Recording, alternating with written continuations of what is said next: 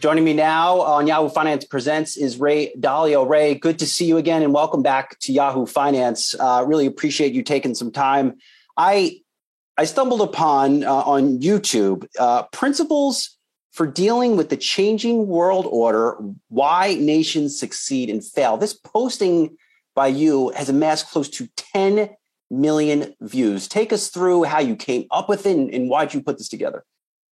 Well, the study, I needed to understand things that were happening to us. I'm a global macro investor, and there are things that are happening in our lifetimes that never happened before. The amount of spending financed by debt, the amount of internal conflict, the rise of great power in the form of China to challenge the existing world order, and so on, the alliances with Russia and all of that. And so I needed to study the rise and decline of reserve currency. So I went back 500 years to see the Dutch guilder and the patterns of the past. It helps me. And then when I did the study, I did a book because I thought it was important to pass along. And then I wanted to make it very clear and digestible. So the animation that you're talking about is very clear and digestible so people can put what's now happening in the perspective of these historical patterns, which helps people think about what's coming next. I will bring this more current momentarily, but I do want to ask, how does this type of exercise or this type of research by you help you become a better investor? Well, it helps me understand what's likely to come next. Mm-hmm. Like, for example, right now, the U.S. is imposing sanctions. Sanctions it's a form of economic warfare, and it has a big implication for the dollar, right? Mm-hmm. Okay, now others are trying to get out of the dollar system. There's a dollar system that now is being changed.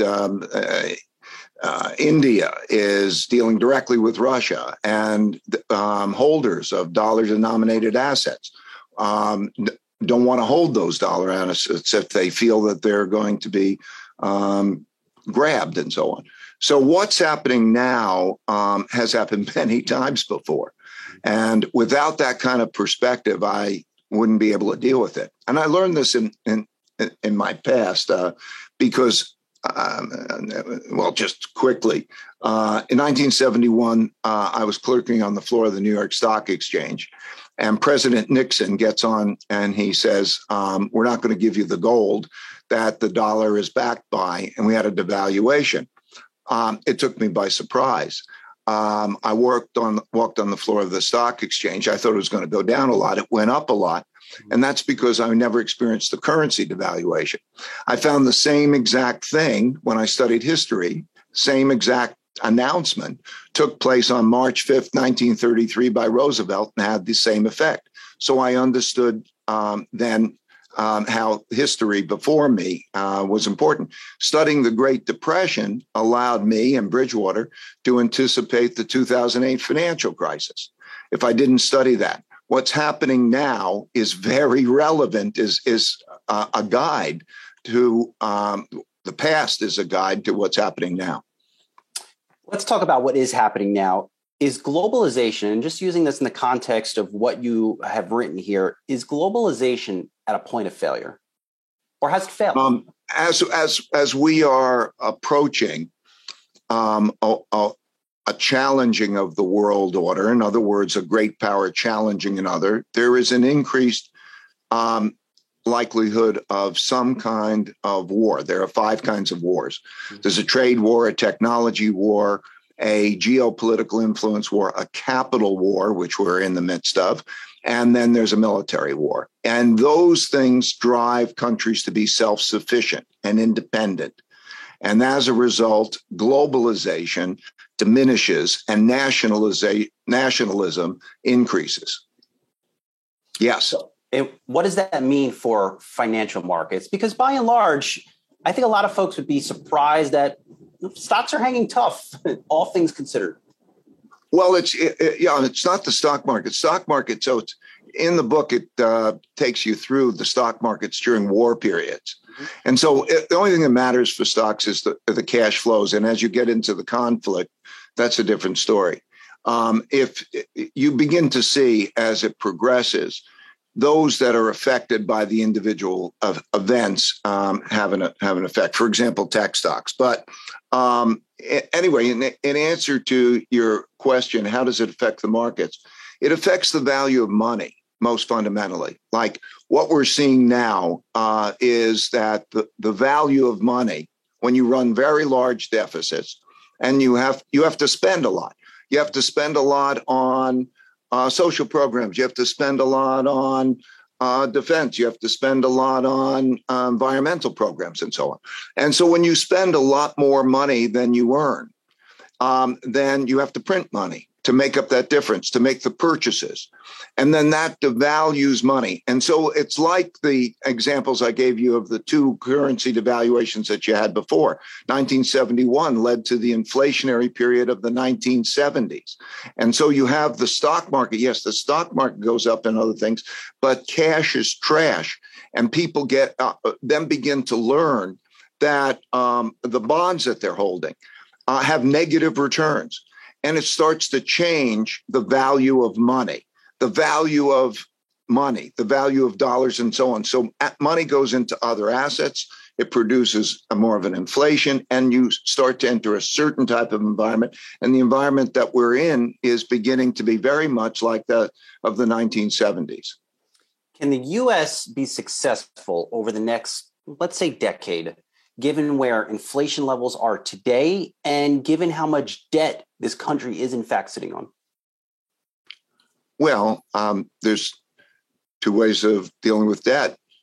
You pay it back in hard money or you pay it back in soft money. You pay it back in hard money and you have a problem.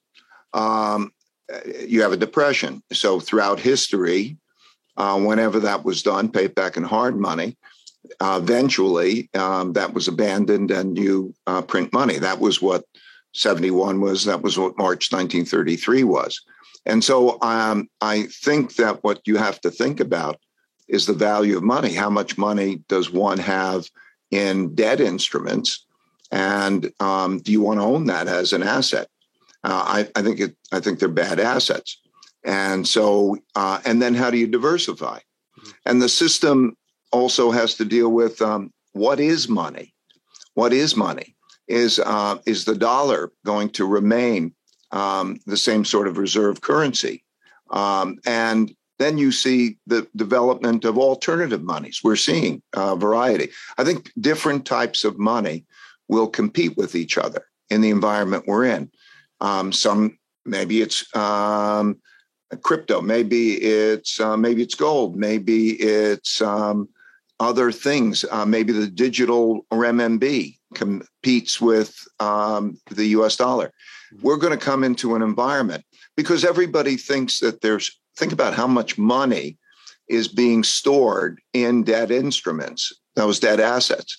Think about how poor those returns are. So that kind of a shift, I think, is very important.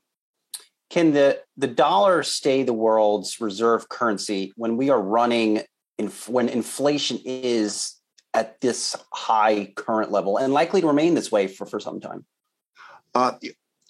So all currencies have a lot of debt. And so when you look at one relative to the other, there will be a lot of printing. I mean, currency equals debt. And when you hold a currency, you're holding a debt instrument. And so all of those will decline in value relative to other things.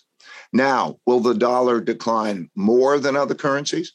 It's almost certain that we're going to come into this environment. We're in this environment in which there's a shifting of those currencies. So you're going to see more of China's renminbi being used. You're seeing India have a direct link with Russia on the currency.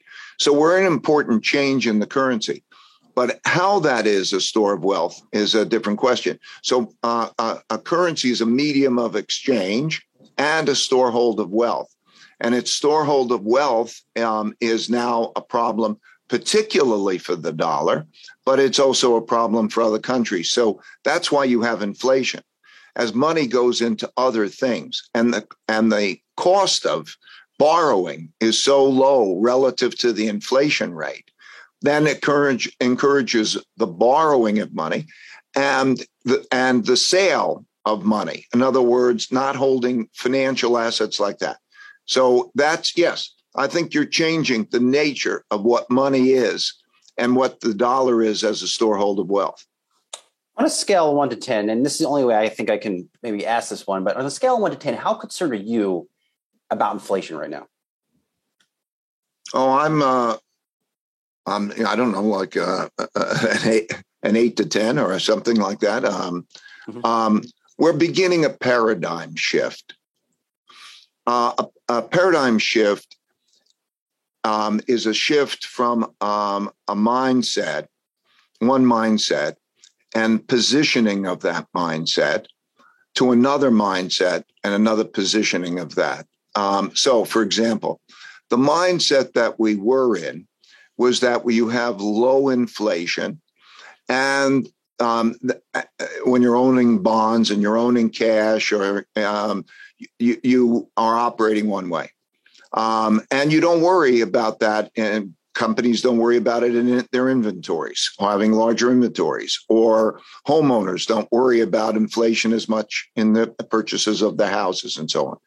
Once that shift begins, it causes a reinforcing dynamic. It's like everybody is long bonds. We've been in a 40-year bull market in bonds. And so it's been fine to have. And when that shift starts to take place, you see behavioral shifts that reinforce that cycle in the paradigm. So, for example, when there is the selling of bonds, that it makes it more inflationary in and of itself, because the amount of debt that has to be sold is not just the deficit, but also the amount of debt that's being sold is those bonds. So now interest rates have to rise a lot, or the Federal Reserve has got to come in there and buy more. And then you get wages. People make wage settlements that and such things. So a paradigm shift is beginning to take place, and that will be also self-reinforcing. And it's taking place in this context of the conflict, which then creates the breakdown of efficient systems. Each country wants to be self-sufficient. It needs to protect itself. And in being self-sufficient in that way, then you have less efficiencies in the system. And all of that becomes self-reinforcing. So it's all happened before. It's all happened many, many times before. That's covered both in the video and the book. So it's, I'm concerned about that. You're obviously a student of history of all kinds. When you hear folks project that the Federal Reserve might raise interest rates 7 times this year, and given where inflation is what the Federal Reserve likely to do on rates this year push countries from success into failure, not just the U.S., but even emerging markets? It's funny because, everybody says, there'll be 7 increases or something like that. And that sounds like a lot. But you're taking interest rates up to something like 2%. Mm-hmm. And that 2%, which starts to squeeze the capital markets, starts to make it more difficult for a holder of equities, because the equity, when you raise the return on bonds and you raise the return on cash and you tighten money, then that makes other assets less attractive, such as risky assets, particularly long duration assets like tech stocks and the like. So you produce that squeeze, yes, but that's still only at 2% or a little bit over 2%, with an inflation rate which is considerably higher than that. We've had a 7% inflation rate, and we'll probably settle, it'll be a 5%-ish or something. And so you're still losing that money to inflation. People are. So what you have is enough tightening by the Federal Reserve to deal with inflation adequately is too much tightening for the markets and the economy. So the Fed is going to be in a very difficult place a year from now as inflation still remains high and it starts to pinch on both the markets and the economy. What can they do? Can they do anything? You know, it's like, here's the problem. If you're borrowing more money than you're lending and you have a lot of debt, you either are going to pay back in hard money or in soft money. And so it creates a very difficult trade-off. So what can you do? Do you spend less money? So that the trade-off becomes more and more difficult. And that's what brings about a stagflation environment, because they tried to navigate between those two undesirables. In other words, they want to contain inflation, but too high of an interest rate that's good enough for inflation causes too much economic environment. So what can they do? No, they're in a position already because of that dynamic, spending more than they're earning, creation of a lot more debt and a lot of other debt, which one man's debts are another man's assets. And that as the holder of that assets is losing money. Imagine holding a bond now and look at how much money is in bond funds and cash. Okay. Not only in cash, you don't get any return to compensate for the interest rate. And in your bond fund, you get negative returns. And how's that feel? So are you going to continue to hold those bonds in that bond fund? It's a dynamic that they have to deal with that is really beyond their capacity to deal with it. They can't change those fundamentals. So is the soft landing just pie in the sky stuff? When you say soft landing, there's no going to be, it's pie in the sky stuff. I think that most likely what we're going to have is a period of stagflation. And then you have to understand how to build a portfolio that's balanced for that kind of an environment. Where there's the topic du jour today or right now is this inverted yield curve. Are we making too much as that being a predictor to future recessions? Not too much. No, it changes. There's a whole relationship between cash, bond yields, and equity returns. So every investment is an exchange of a lump sum payment for a future cash flow. And so the cost of money is a consideration based on relative to the return on money. And so when we look at that return, when we say I can hold cash or I can hold a bond, that changes the inclination to hold cash. Mm-hmm. But also, one has to look at the expected return on equities. In other words, one calculates the present value of future cash flows. You estimate what are those earnings going to be in the future and what are they worth today. And so stocks are now having expected returns, which are not very much more than bonds, which would be not very much more than cash. So as that happens, so that why should I own equities farther out, and have the volatility of equities?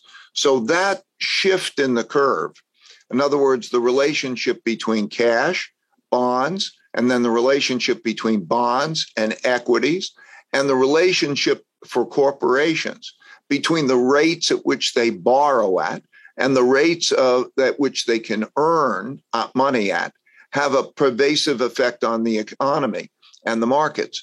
So, no, it's important to take a look at that relationship, that yield curve structure that way. But you should go beyond that and include the returns of other assets. What can you do in the way of generating returns relative to the costs of money, the relative attractiveness of those instruments? Last one. I know you're a very busy guy, and I want to leave people thinking a little more about this. Tying back to your posting on YouTube, does redistribution of wealth, does that help solve inflation? Does it help keep countries moving from success to failure? you have to have an economy in which the people believe that you have a fair system, and you have to have productivity. So I would say the most important thing is the redistribution of opportunity to make people productive and to eliminate the internal conflict, or to reduce the internal conflict, which can be so disruptive. When you see large wealth gaps, and at the same time you see economic problems, you have a lot of internal conflict, and that internal conflict is bad economically and it's bad socially. So yes, I think but it's not just the wealth gap. It is the productivity level that results. So the wealth gap is a problem. The opportunity gap is a problem. The productivity that allows, and productivity can be measured in what you earn relative to what you spend. So yes, all of that, that gap is an issue, and it's certainly going to be a political issue. So when we talk about markets and the economy and all of these things, we have to realize, for example, that there's a great internal politics, populism of the left and populism of the right, and the polarity is becoming greater. It's entirely possible that neither side accepts losing the 2024 elections. In other words, that we lose, the democracy, in a sense, you could find ourselves in a situation where the rules no longer apply because of that type of internal conflict. Internal conflict will have a big effect. We'll leave it there. I know it's very rare to get this much amount of time with you. We greatly appreciate you coming back on Yahoo Finance. Ray Dalio, always good to see you. Stay safe. We'll talk to you soon. Thank you.